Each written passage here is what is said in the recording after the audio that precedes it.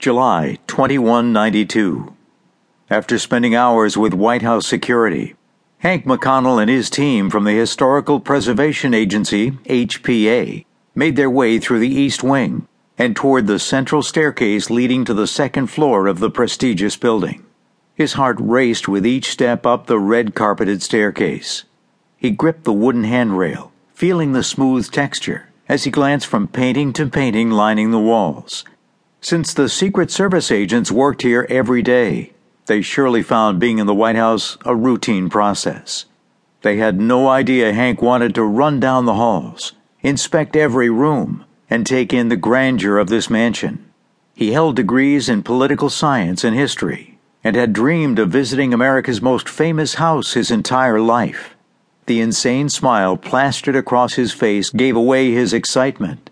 That is, if anyone bothered to pay him any attention. The two Secret Service agents leading the way met another three at the top of the stairs. Hank overheard part of their conversation, which referred to Olin Headley, the new member of the board of directors at the HPA. Olin's clout allowed the team to get through security faster than normal. Good Lord, Hank couldn't imagine how long getting through security normally took.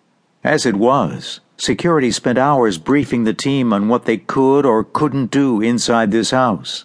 Olin's command and reach surprised Hank. The man never stepped foot inside the HPA headquarters. He never holographed into a meeting either, preferring only to conference in by audio channels. But thank God he had connections. Hank had suffered, though, even with the shortened length of the interviews and security checks. The guards escorted Hank and his team to the famous Lincoln bedroom in the corner of the hallway. He took a deep breath when the door opened and his team entered the room. The afternoon light cascaded through the two windows on the north side, lighting up the pattern in the rug and highlighting the gold trim of the paintings on the opposite wall. A static force field held the famous Lincoln bed and two couches, with the rest of the furniture securely in the corner. The one piece of historic furniture which remained within the room was a small wooden desk, which Lincoln used to store his hat, coat, and important paperwork. At the request of the team, the White House curator placed it in the exact place it stood in 1862, between the two windows.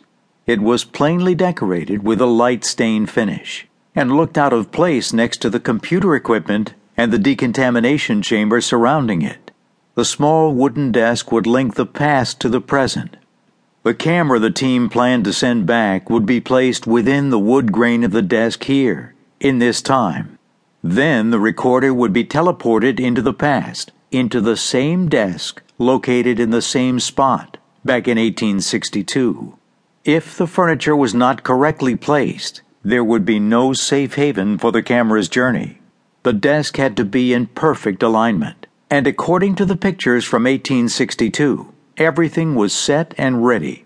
Homeland Security had moved HPA's equipment, while security detained them. With everything correctly placed around the room, the computer setup would take no time at all. Once back in 1862, the camera would record the landscape of the room, and then return, thus giving the team a blueprint to work from, in case someone needed to go back in time. That desk served as the time traveler's lifebuoy, demarking the safety zone of the room. It was the only security a time traveler had, so he wouldn't teleport back into the middle of a chair or other piece of furniture. Hank didn't believe the lifebuoy would be needed, but its presence comforted him. Since the White House closed to the public 50 years ago, few people ever had the honor of walking through its doors, let alone be in the room which served as Lincoln's office. A surge of pride radiated through Hank. So much history had been made within these four walls. Even the air smelled presidential to him, if there were such a thing. The team busied themselves with their tasks, and he wondered if the surroundings overwhelmed them as well. Of course, Hank's job consisted of wearing a time suit and being patient. The rest of the team focused on their more intensive jobs.